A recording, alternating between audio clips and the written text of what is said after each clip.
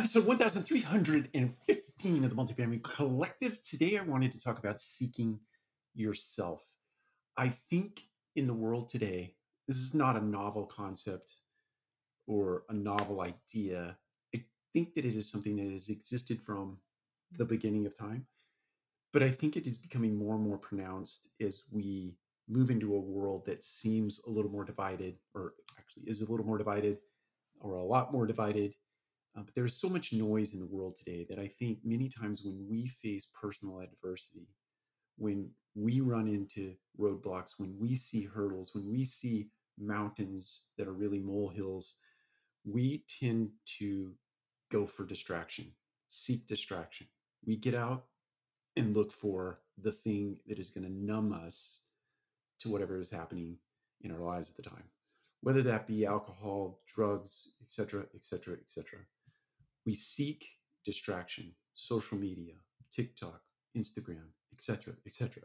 We seek distraction in order to avoid seeking ourselves, seeking the root cause that is giving us anxiety, that is giving us frustration, that is manifesting itself in ways that are unhealthy for us and unhealthy for those people that we interact with on a daily basis, those people that we hang around, do work with, do life with, do community with.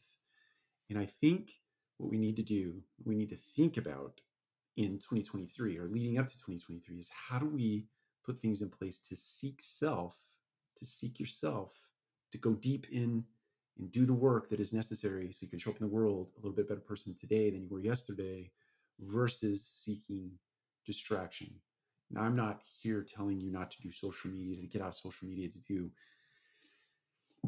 fasts and all of those things. Those might be necessary, they might be appropriate, and they might be productive. But what I am saying is moderation is the key.